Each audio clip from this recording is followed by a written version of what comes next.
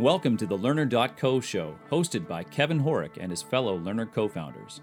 Listen in as groundbreaking leaders discuss what they've learned. Discover the books, podcasts, presentations, courses, research, articles, and lessons that shape their journey. To listen to past episodes and find links to all sources of learning mentioned, visit learner.co. That's learner with 2 L's, .co. Welcome back to the show. Today we have Marcia Dawood. She's an angel investor and chair of the Angel Capital Association. John and Greg, I'm excited about this episode today. We've had her on the show before, but today we're going to talk all about the different types of shares and different ways to get investment and from convertible notes and safes and whatnot. But what are you guys most excited to learn about from Marcia today? Well, I think what you just mentioned, we've been talking about them a lot amongst ourselves. So now that we have an expert on, I'm really interested in what we can learn from her. Yeah, Marcia is, I think we can call her a friend of the show now. So just from that point of view, I'm excited to have her back because she's so great. But also, I mean, even having been through fundraising before and doing these sorts of things, it's still always a little bit mysterious. It's very different. And someone who's done it a lot, there's so much opportunity to learn from what she has seen and what she's how these things get structured typically. So that's going to be pretty cool. It's very relevant to us. We're a startup, so it's great. This is going to be perfect just for our own learning today. So self-interested. Yeah, I think the other thing too, just the fact that she's probably seen more decks and probably done more deals and all the different types she's going to talk about, I think is just fascinating to get her opinion. And she's done so many different investments across America and just the different types that based on geographic location. I'm curious to know if that plays in as well. Yeah, and even over time as well. I mean, there's definitely been, from what I've heard anyways, there's trends of things and how it's changed. And she's been investing long enough to be able to probably have experienced some of that, if it's true or not. So that's going to be cool. All right, on with the show. Marcia, welcome to the show. Hey, thanks for having me, Kevin. Great to be back. Yeah, I'm really pumped to have you back to talk about what we're going to talk about today. If people want to hear more about our previous interviews, they can go to the website and check it out. But I really want to dive into what we're going to talk about today. And that's just shares, types of shares, what, when, and how when you're raising money. Because I think as an entrepreneur myself, it's incredibly difficult to figure out what to do when you're trying to raise money. So maybe let's dive right in and talk about what is a preferred share and a common share? What's the similarities and differences, and why would you pick one over the other?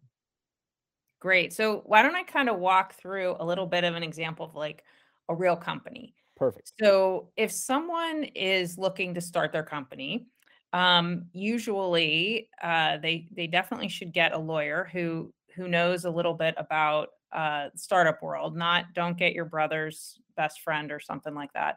You really want to make sure you're talking to somebody who has some experience with this. And this does not cost a ton of money up front. So you shouldn't have a lawyer who's going to charge you oodles of money in order to get this set up. But the reason why you want to do this is you want to make sure that you're getting yourself set up properly with your co-founders.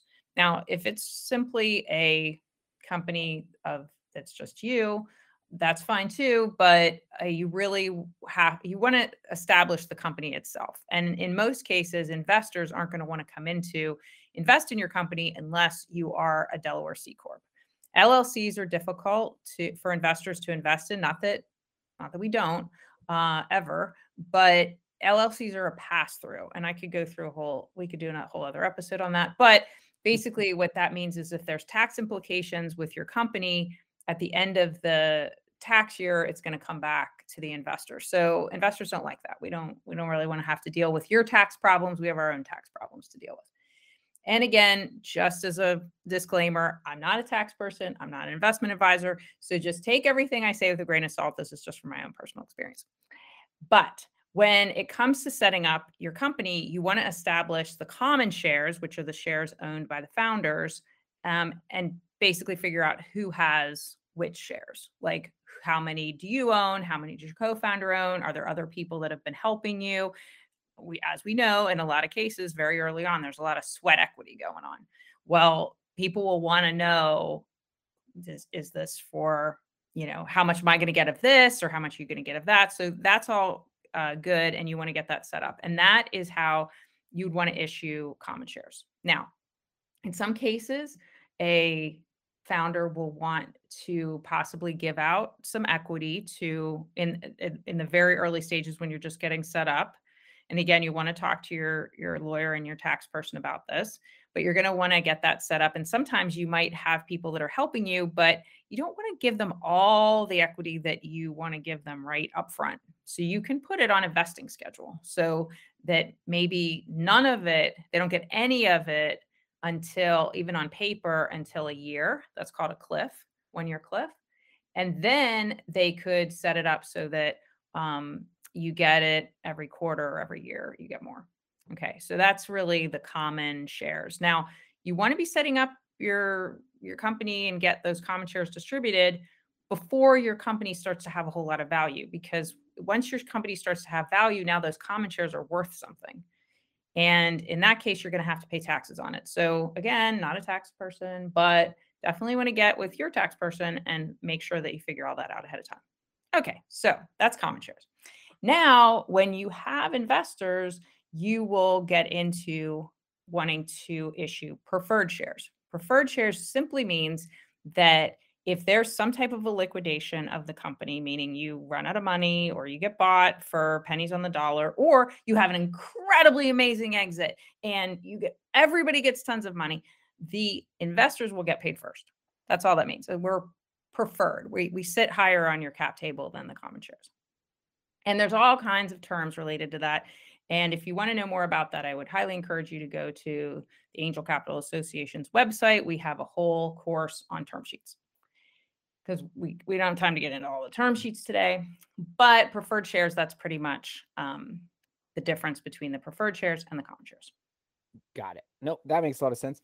What about setting up an employee option pool for future employees? What are your thoughts around that? Should you do it? At what point should you do that as well? Yes, that's a fabulous question. You want to set up a pool of common shares early on when you're starting out. And that will be through an option pool. And then as your company is growing, you're going to also carve out more shares and more shares. So basically at any given time, depending on the needs of the company, and not everything is going to be, a straight shot, but for the most part, you would want to have somewhere between 10 and 15% available to give to your incoming people that you haven't hired yet. So for example, a good example is, like, you've got 2 founders, they're working on something, it's sort of tech related. Eventually they're going to need a CTO. But right away they don't. But down the road they're going to. And what happens is, if you don't have those shares carved out ahead of time, then and you're not raising a priced round right now, then you end up getting into a little bit of a pickle, because you don't have any shares to issue to somebody without diluting the investors and the founders that are already on your cap table. If it's just founders on the cap table, at that point, it's not as big a deal, but always good to have a cushion so that if you want to attract talent, you have the shares to offer as well as a salary. Got it. So you don't have to basically reopen and go through the whole process legally. Is that correct? Well, the best time to carve out options Yeah. is when you're doing your priced rounds. Okay. So you Okay. can't really do it on a convertible note because you haven't priced anything. which we'll get into notes, I know, in a minute.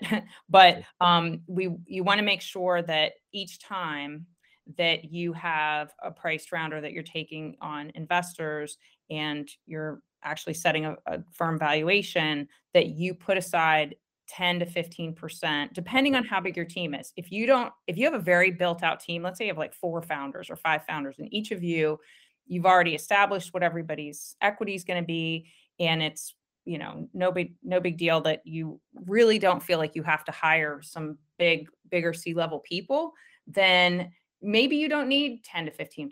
Maybe you only need like 5% or 10%. Okay. But if you have 2 founders and you haven't really built out a C-level team yet, and you know that you're going to need some people to help with operations, supply chain, technology, whatever it is, you're going to want to make sure that you have those carved out ahead of time. Because if you're trying to go, like, let's say you just finished raising money and now all of a sudden you want to hire somebody, but you don't have enough in the option pool, that means you have to go back and tell all of the investors that just invested that you're going to dilute them a little bit more because whoops, you forgot to take enough out in your option pool. Got it. Okay. And then a follow-up to that then is, okay, so in your CTO example that I'm going to hire in 6-9 months, whatever, it doesn't matter. I want to offer them equity, whatever the number is, doesn't really matter.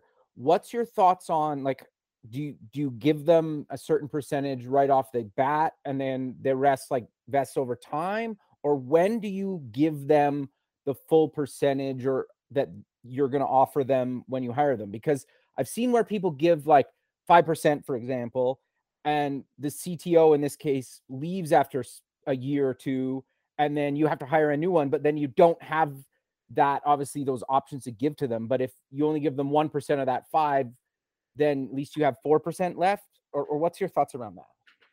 Yeah. So typically what I have advised my portfolio companies to do is to offer, whatever they're going to offer, whatever makes sense for the company. But the terms of the options are, it's over a 4-year period, 4-year vesting period. You don't get anything until 1 year out. So there's a 1-year cliff. And then after the 1-year cliff, then the shares will start to vest on usually, and quarterly is a little fast just because it's a lot of paperwork to have to keep doing quarterly. So if you wanted to make it super simple, you could just do it every year, then a certain amount would vest. Got it. No, I think that makes a lot of sense. So let's dive into convertible notes and safes. I think this is where I think it gets very confusing for a lot of people. Yes. So first of all, a convertible note is actual debt. It sits on the balance sheet as debt. It would be owed first if there was any kind of a liquidation event. A safe stands for a simple agreement for equity, and basically does not have the types of terms or structure that a convertible note has as debt, because a safe is a little bit like you and I are sitting at a coffee shop and I say, well, I'll, invest in your company. And then we go get a napkin and we write on it. That's about how much structure there is around a safe. Now, some people who are very pro safes would probably argue with me on that because there's a lot of controversy between whether or not safes are good. And you will find that on the West Coast, they're much more accepted and appreciated than on the East Coast. But for example, I've seen now more recently where safes do have a little bit more structure to it. The main reason why a lot of investors don't like safes, and believe me, I've invested through a safe, a convertible note, preferred shares, all that good stuff. Typically, an investor would never invest in common shares. Those are for the founders. But I've done all of that. It's not that I'm against it. I think, everything ends with it depends, which means that with a safe, you really want to make sure that the investors have some visibility, I guess is the best word, into what is going to happen with that money that I'm giving to company X. So if an investor invests through a safe and there isn't a lot of structure as far as like, well, when are you going to raise a priced round and what kind of a discount could I get? Or is there any interest? Well, there wouldn't be any interest on a safe because it's not a debt instrument. So, those are the kind of questions that investors are thinking when they see that the instrument that the company wants to invest in is through a safe. Now, with a note typically has interest rates and it has a discount into the next round. And most importantly, to an investor, it has a valuation cap. It doesn't mean it's the valuation of the company, but it's a cap. It's the most money that that an investor would actually pay per share for the preferred shares that they're going to get once the company raises that priced round. So when we talk about a priced round, it's just that. It means that you've now set a price on exactly how much each share is worth, and then the investors can come in and pay that exact price. Got it. Okay. So you mentioned safes are a bit more popular on the West Coast compared to the East Coast. Why do you think that is? Because the people who came up with safes or who put the structure together were trying to make it very entrepreneur friendly, which I'm totally for. And they came out of Y Combinator, and Y Combinator is primarily on the West Coast. Got it. Okay. That makes sense. So does it, whether I'm going to go with convertible notes or safes, or can you go with both, or for depending on investors, or you have to pick one? Okay, that's a good question. So you legally really can only have one offering at a time. You can't, Okay. It's kind of like even now with crowdfunding, if Yeah. a company wants to raise money through a crowdfunding platform, you can't have another offering out at the same time. You have to stop Okay. all other fundraising and go just with a crowdfunding platform like WeFunder or whoever you use. So let me go back to like using a company as an example. Okay.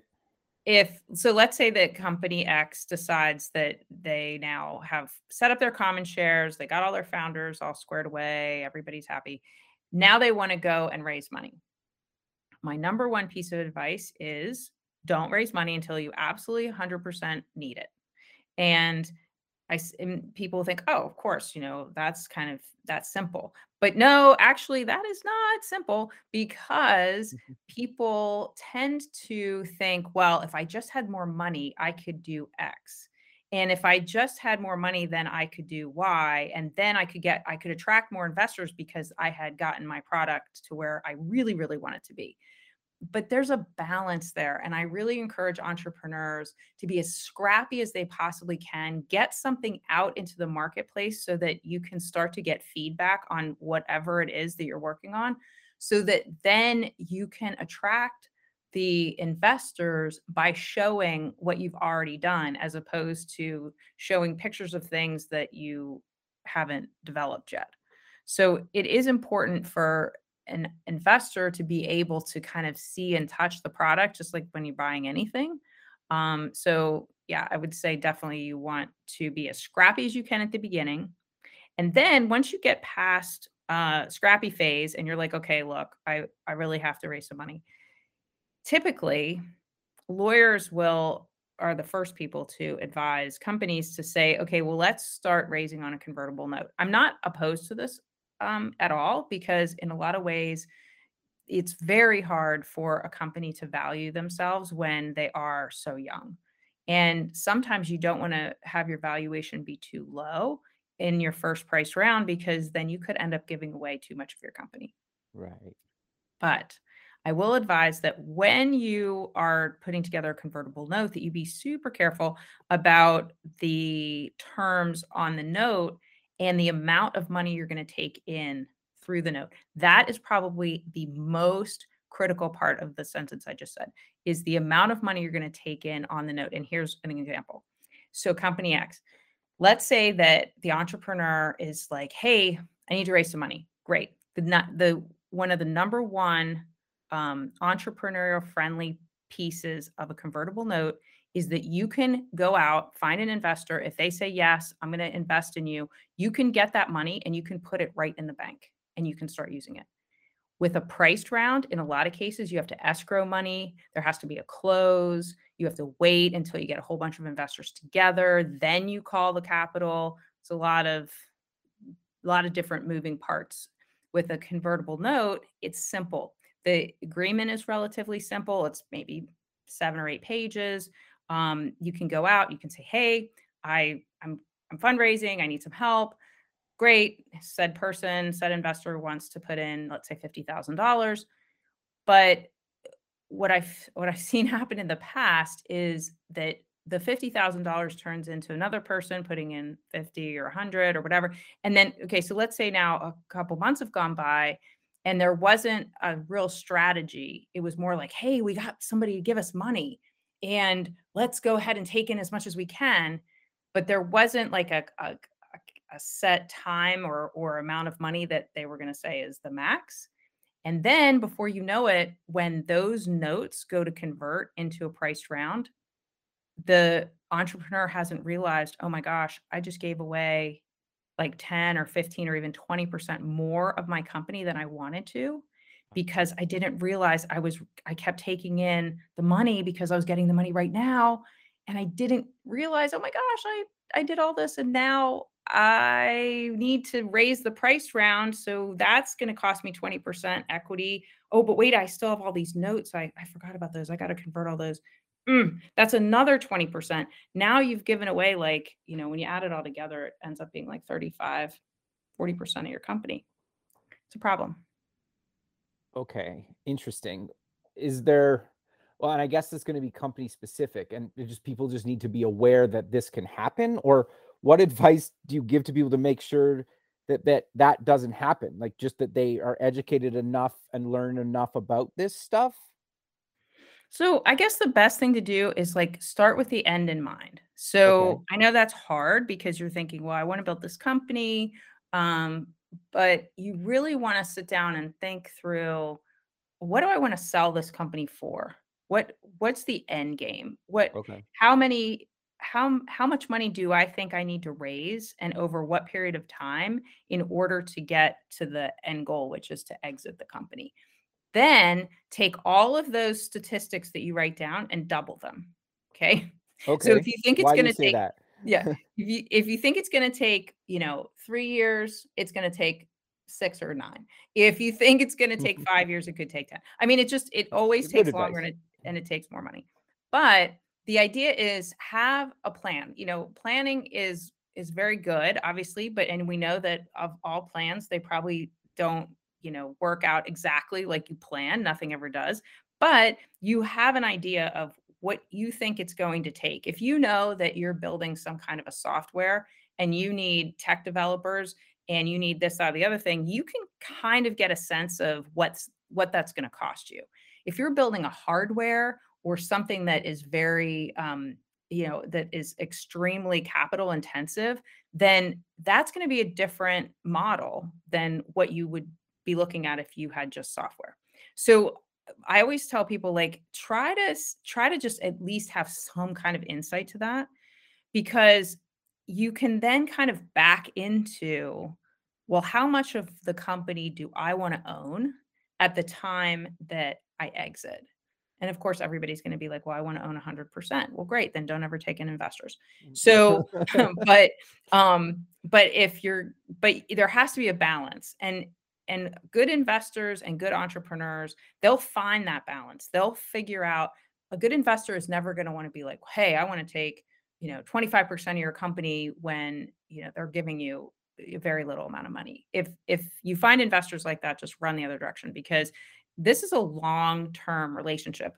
These companies take a long time to grow. They need a lot of help, they need a lot more money than they think, even down the road. So it's very important that that investor entrepreneur relationship is strong so that you can help to get the company where they need to go while still incentivizing the founding team. Because what happens is if you end up as an investor taking too much equity in the company and then the founders get diluted too much, well, what's their incentive to stay and keep working on the company? Right. Interesting. No, I think, no, that's really good advice. So I just want to go back to something you mentioned a few minutes ago. So if I'm raising, say, a seed round, I need to be either doing that as a safe or convertible notes. But then if I'm raising a Series A, I can go the other way. Like I can go convertible note where it was safe for the seed round. Is that correct what you said earlier? No. Okay. So a convertible note or a safe is oftentimes a bridge to a series seed A, B, you can call it whatever you want to. Anytime you hear the term series A or series B or series seed, SEED, that would be before the A or the B. That is a priced round. Okay. So a convertible note, raising on a convertible note is not a seed round. Got it. Raising on a convertible note is something that you do to get yourself in a position to be able to raise the price round. So for example, ideally a company would start to raise on a convertible note. Okay. They would raise, let's say, 500. I'm just going to use whatever numbers. Okay, $500,000. Then they say, okay, well, I think I can, on 500,000 from the note, I can get my MVP up to a point where I could attract enough investors who will want to come in for my seed round, the very first round that you're going to price. Now, that 500,000 that you took into the note, that's going to convert at the time that the seed investors close. So then let's say that all happens and now you have some money, and usually it's good to have a priced round last minimum 12 months, more like 18 to 24 months, because you don't want to get into the situation where you start to run out of money before you've hit your next set of milestones. Okay. So, but let's say that now you have enough runway. Let's say you have 18 months of runway and you think, okay, in 18 months, I'm going to be able to do all these great things with my company. And then at that point, I'm going to be able to attract a Series Series A investor. Seed was first. Now we want to attract a Series A investor. But guess what? You had a little bit of a hiccup along the way, and you haven't been able to get quite where you wanted to be. So, but you're going to start to run out of money soon. And you really want to have, if you start to get to a point where it's looking like you're going to run out of money and you only have maybe 6 months left, that's the time you've got to start going out and fundraising. You don't want to wait until you have like 1 or 2 months of runway in the bank, because no investor is going to be very comfortable with that. So at that point, let's say you're not quite ready for the Series A, but you need to go out and get more money. You could, again, use a convertible note or a safe in order to get the money.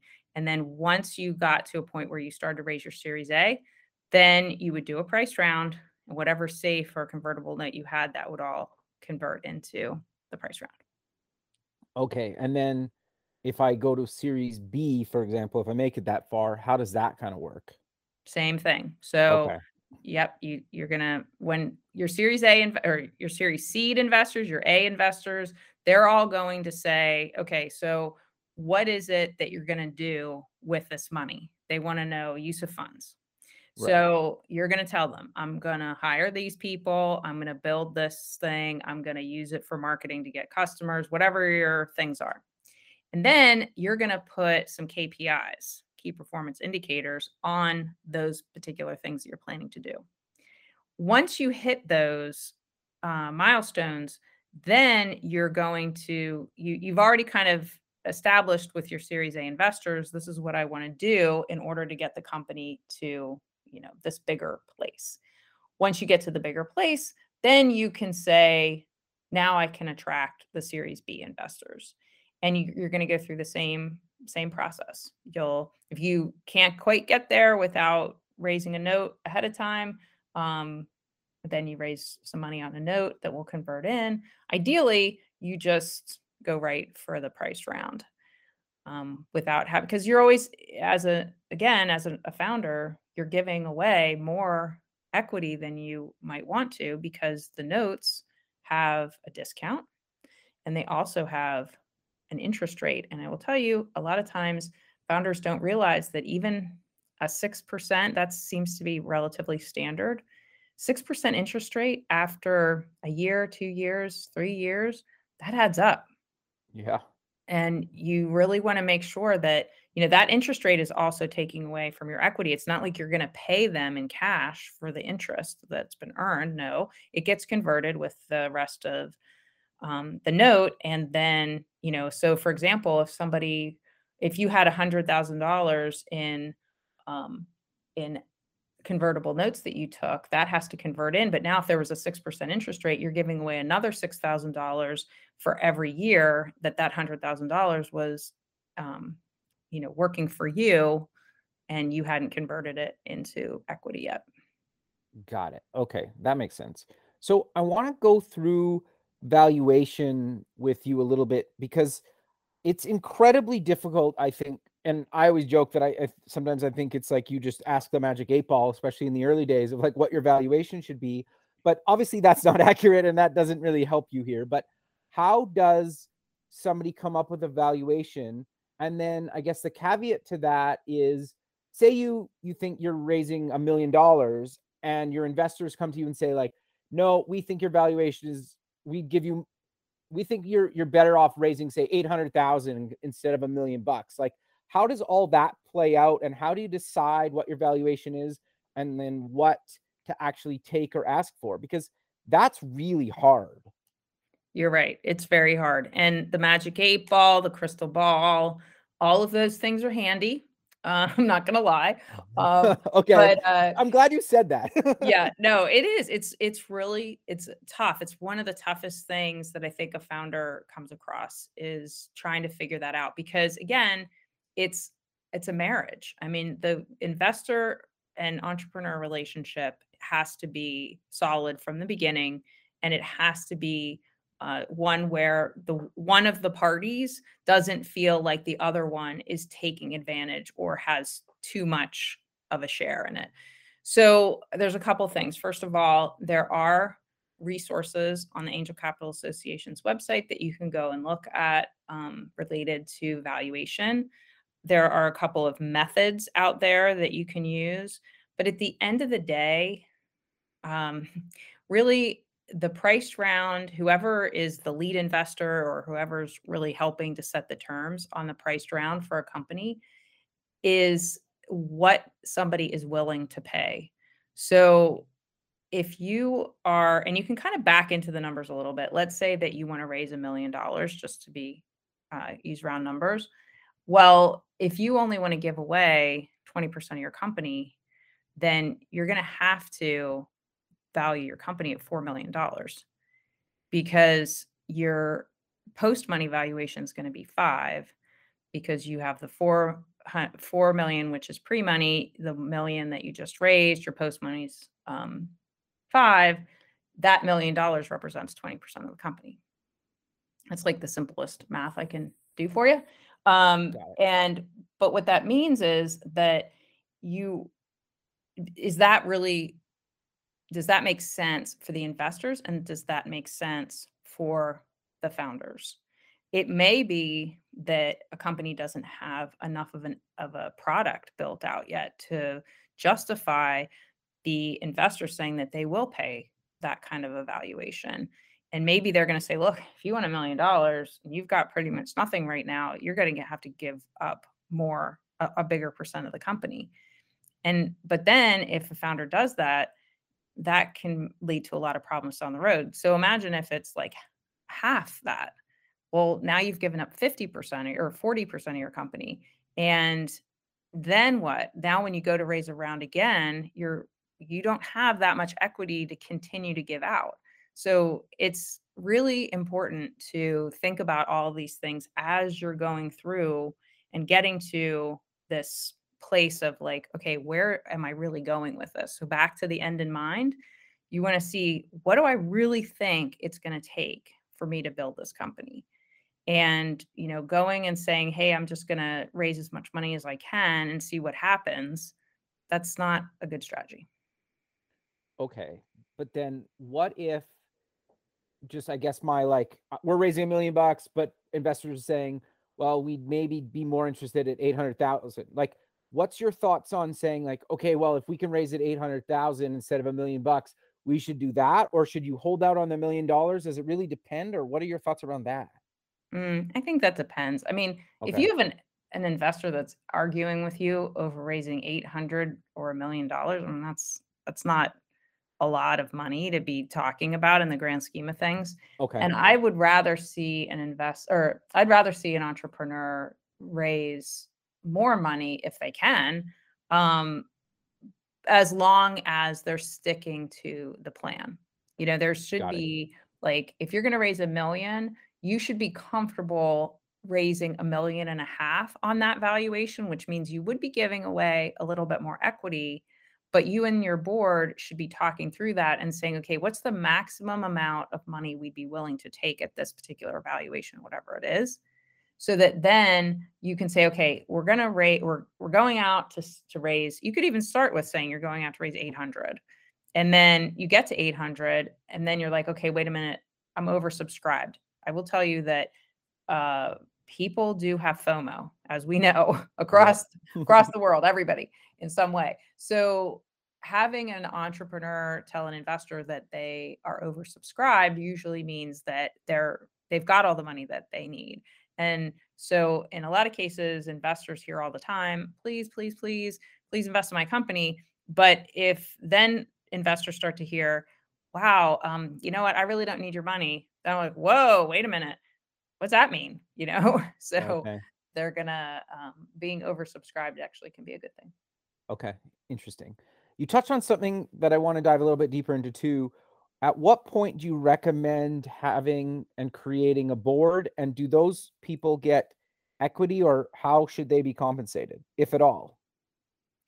Typically, board members are compensated with very, very, very small amount of options, usually Okay. like 0.25%. I mean, it's very, very small.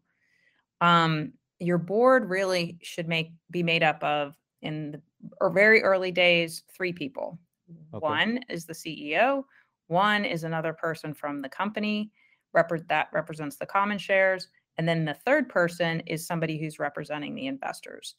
And the investors should kind of put their heads together and figure out who's the best person to be on the board. And when I say best person, it doesn't mean the person who wrote the biggest check. It really means who's the person that's going to help the company the most, who has the expertise, the background, the network in order to really help this company grow. Then, and that should be pretty early on. I mean, as soon as you take on investors, even in a note format, I mean, you could still form a board. But then as the company grows, especially once you get to like a Series A, then you could have seed investors and you could have Series A investors. So now a 5-person board makes more sense. You have the 2 people originally from the company. You've got the original seed person representing the investors.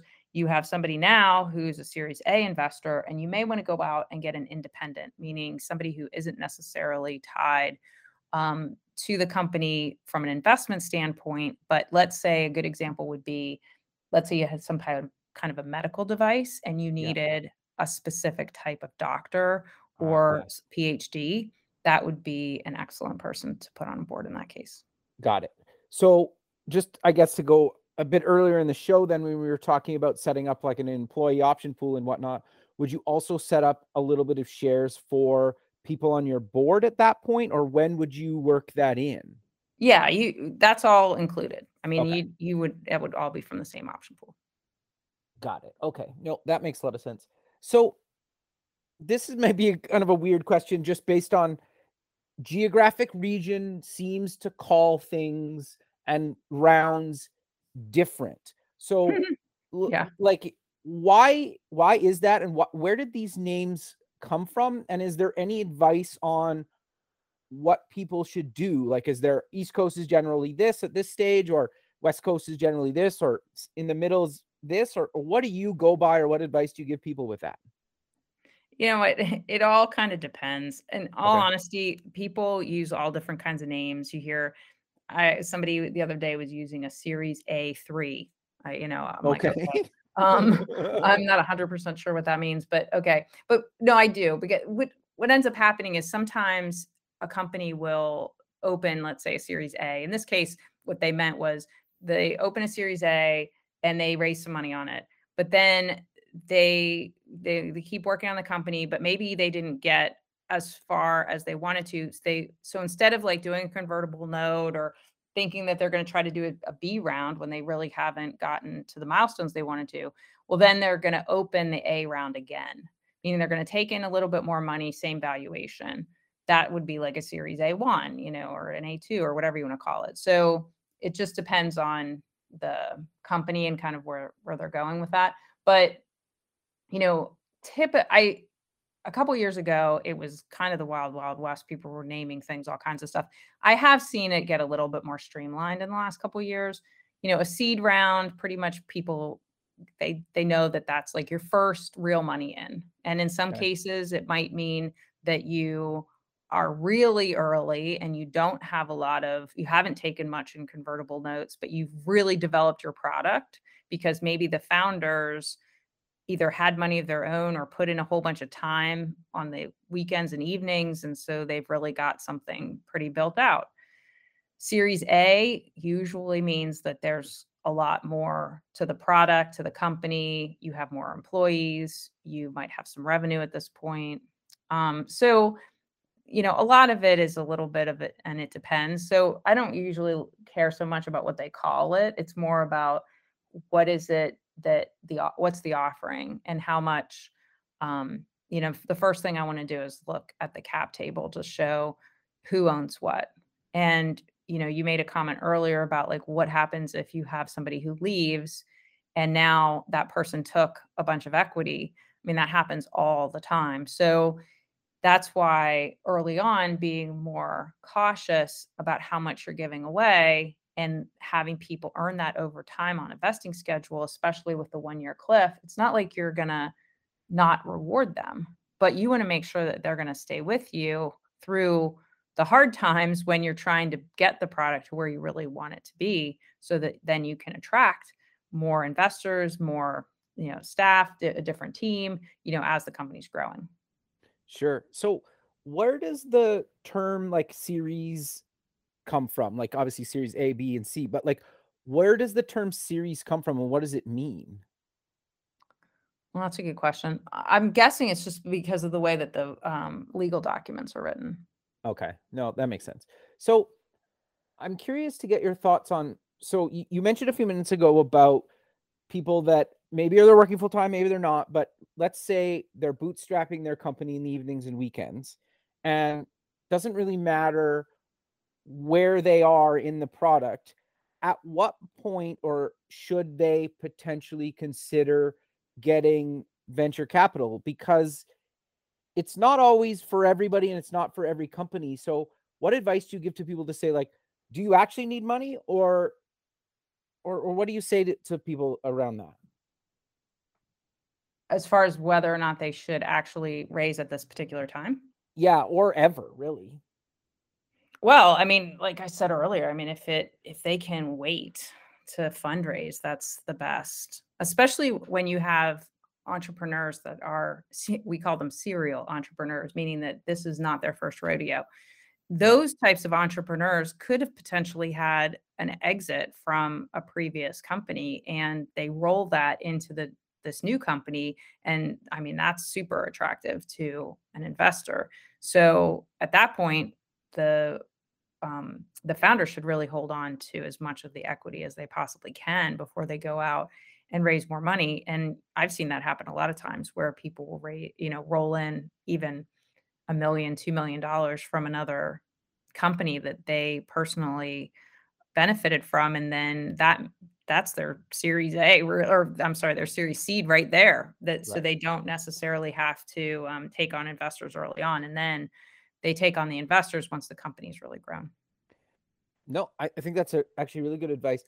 What are your thoughts around, and I did this with the first company I sold, is we basically were working on a product while doing client work. And obviously it takes longer but what are your thoughts around kind of self-funding it a little bit as well? Whether you have money to put in from before, or how common do you think it is still where people are kind of just self-funding some of this stuff? Because I know it used to be a lot more common and people weren't talking about it or not that often, but it seems to be maybe a bit of both, or what do you see these days, and what are your thoughts around that? I think the more somebody can self-fund their company, the better.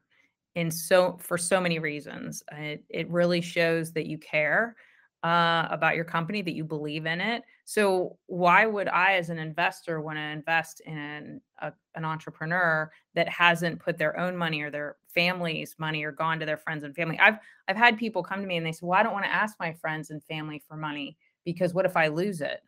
We're like, well, what if you lose the investor's money? That Right. doesn't really make a whole lot of sense. So if you don't have that much confidence in your product, then you shouldn't be taking money from anyone. So in a lot of cases, especially when you have a new entrepreneur, a lot of times they're even more cautious because they're thinking to themselves, oh my gosh, I don't want the burden or I don't want that responsibility of taking on an investor. It's nothing to be scared of. It's just, it will make you as an entrepreneur feel a lot better if you've put in your own money and you've gotten the company to a point where now your confidence level is higher. So it's not like an investor saying, well, you have to put in, all of your own money before you take on investors. It's more like put the money in so that as an entrepreneur that you have a ton of confidence and you really believe in the product and you can take it with the help of investors to the next level. Well, and you could argue that if you're successful, you're going to get that money back, and hopefully, 10, Exactly. 100 times or whatever the number is, right? That's exactly right. And that means that you just get to keep more of your own company. And I've actually seen entrepreneurs where they'll own some common shares. And as soon as they go to do a priced round and they're offering preferred shares, they buy some of the preferred shares. That's okay too. Okay. So, let's dive a little bit deeper into that. So, what's your advice then? So I put in some money at the beginning, say $5,000, doesn't matter, right? Mm-hmm. And then those would be preferred shares? Not Correct? necessarily. Not In a necessarily? lot of cases, when you're first starting out, it's kind Okay. of a given that the entrepreneurs will put in some money of their own. Okay. But, definitely you want to keep track of that. And in a lot of cases, you might have, let's say in this case, you've got three founders. Okay. Well, if one person put in like 50 grand, another person put in 3, Yeah. well, I think the person putting in 50 grand should get more common shares, because you're just setting up the company right now and you're trying to get, that established. But then let's say that now you've got some traction, you've been bootstrapping, and now you get to a point where you're going to go out for a priced round. I've seen it happen before where entrepreneurs will actually be a part of that priced round if in fact, they have the money to do that. Right. Okay. And then when that comes up, then they would just get the other kind of shares. Okay, that makes sense. Got it. Yeah. Interesting. So I'm curious, how have you kind of learned all this stuff, and what advice or resources do you give to people that obviously want to learn more about this? Because obviously we can't cover everything in an hour. Right. I think a lot of it is, I've just learned by doing it and seeing all that. Even though it sounds like, well, most companies can all be structured the same way, every company is just a tiny bit different about how they went about it. Did they Right. do a convertible note first? When did they decide to take a price round? And every company is going to have their own, it depends kind of answers. Everything is just going to be different depending on the company. And so, in some cases, I've seen entrepreneurs who went really crazy on taking notes, taking in convertible notes. I had one guy who actually, he just kept crossing out the terms because he didn't want to pay a lawyer anymore. So then he would cross out the terms and he'd get a new investor, and he'd cross out the terms again. And now he was taking in money through convertible note over years. And by the time he went to convert them, he had given away so much of the company, didn't realize it. And now when he really had something and he was going out, and investors were really interested in investing, when they went and looked at that, they're like, wait a minute, you don't even have the equity to give us. So we had to go back to those original note holders. We had to tell them, look, I know this is what you were promised, but guess what? Recapitalization, we need to change it. Interesting. Okay. That can't be a easy or great conversation to have with those No, people. exactly not. It's really not the greatest conversation, but considering like you could have a little piece of a big thing, or you could have a big piece of a little thing that's worth like kind of nothing. So it's, again, everything's a balancing act between the company and the investors. So, in order for people to kind of learn more about it, I would definitely say go to resources like we have at the Angel Capital Association. Just start talking to other entrepreneurs, people who have done this before. Find a good startup attorney who is willing to have conversations without, charging lots of money. I mean, I've met tons of amazing lawyers who are just Foley Hoag is a great example. They have some amazing startup lawyers. They're out of Boston, and we can put the information in the show notes. They will talk to you, for 20, 30 minutes and kind of figure out what your situation is, and then say, hey, this is what I would say is the best path. No, I think that's really good advice. I'm curious, is there any other advice that you would like to give to people that we haven't talked about today in the show around any of the topics we've covered today? Well, anytime that you have a company that is really solving a big problem, and you're not just a solution in search of a problem, and you can bootstrap it a little bit and get it to a point that you have something concrete to show, I think that is where you're going to start to really get the interest of potential investors. And you should start those conversations early. So there's this saying in VC land, which is, if you want advice, ask for money, and if you want money, ask for advice, because in a lot of cases, you'll get the other depending on what you're asking for. So building relationships with people who could be potential investors down the road early on is great, because then you're talking to them without that pressure of, oh my gosh, I have to think about this person wants me to invest, and I don't really know enough about the company. So now there's already like a defensiveness in the relationship. And Right. so I found that if people who are trying to build a company, if they really start to just have conversations and let people know what they're doing early on, and they're able to bootstrap, that's really probably the best way to get started. Because then when it is time to take on investors down the road, you have a lot of people that you've already talked to, and now they're super interested in where you've gotten because they've been watching you for a while. No, I think that's really good advice. The one thing, then it's kind of off topic a little bit, but I think it's worth mentioning, and I'm curious to get your thoughts on, is I was talking to this investor at this big, well-known firm, and I won't say the name because it doesn't matter. But what happened was he reached out to a company cold that he wanted to invest in, and it took he met them and flew around the world a couple of times to go meet them in person, and it still took him 9 months to put money into a company that he was trying to put money into. And why I say that is just because of how long it took when an investor was interested in a company. And so do you maybe want to talk about some timelines about what people can expect with maybe different rounds? Because it's all over the map. And I think what I just mentioned is a good example of how long it can truly take, even when an investor wants to give you money. That's true. It all goes back to building those relationships early and often. I invested in 2021 in a founder who I met in 2015, and I Okay. hadn't invested since, before the 2021 investment. So, sometimes it takes time. So I always tell people, meet people, start to get to know them, start reaching out to groups and learning, what their thesis is, so that you can see if you fit in with it. Some groups will only invest in technology, some in life sciences, some will only invest in women founders. So it just depends on what their thesis is. But learn that and get to know them and figure out what they would want to do in order to become an investor. Oh, I think that's really good advice, but sadly we're out of time. So how about we close with mentioning where people can get more information about yourself, the Angel Capital Association, and maybe if you want to mention that other lawyer or legal firm as well, and any other Sure. links.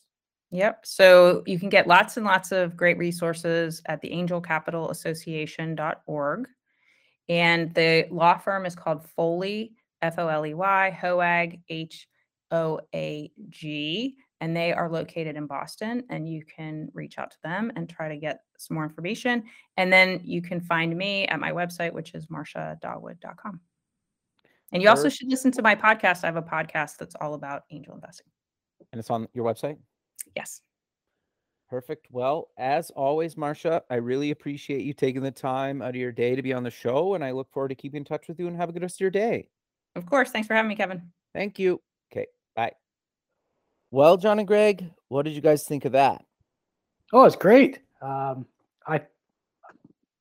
It was everything I was hoping for and more.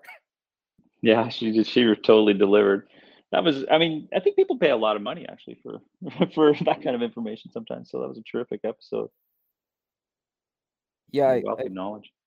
I feel like we just took like a whole course in like an hour. That would have taken like days or weeks of like reading and research and everything. So I thought it was awesome. I honestly think for a lot of young entrepreneurs in particular that are looking at raising money for the first time, or people who are interested in angel investing for the first time, just go back to the beginning of the show and listen to it over again. Take some notes. These are all some really helpful stuff. That was a great show. Well, and I also think too, just the fact that she's part of the Angel Capital Association as the chair, and she's been doing investments across the country for a number of years now. She's seen basically everything at this point and can actually give good advice around it because she's been there, done that, and seen the pros and cons of both. I think makes her super valuable. Yeah. So, and I actually like too that she gave different perspectives on things too. She wasn't like, this is the East Coast way is the only way. Right. Yeah. She didn't do any of that sort of stuff. She kind of gave pros and cons to different approaches and just recognized their existence. I think that's super helpful too. Totally. Very cool. That's a great show. Thank you for tuning in to the Learner.co show. If you're looking to be a guest, try out our app, or want to get in touch, please visit Learner with 2 L's at www.llearner.co. The music for the show is by Electric Mantra. Thanks for listening, and keep on learning.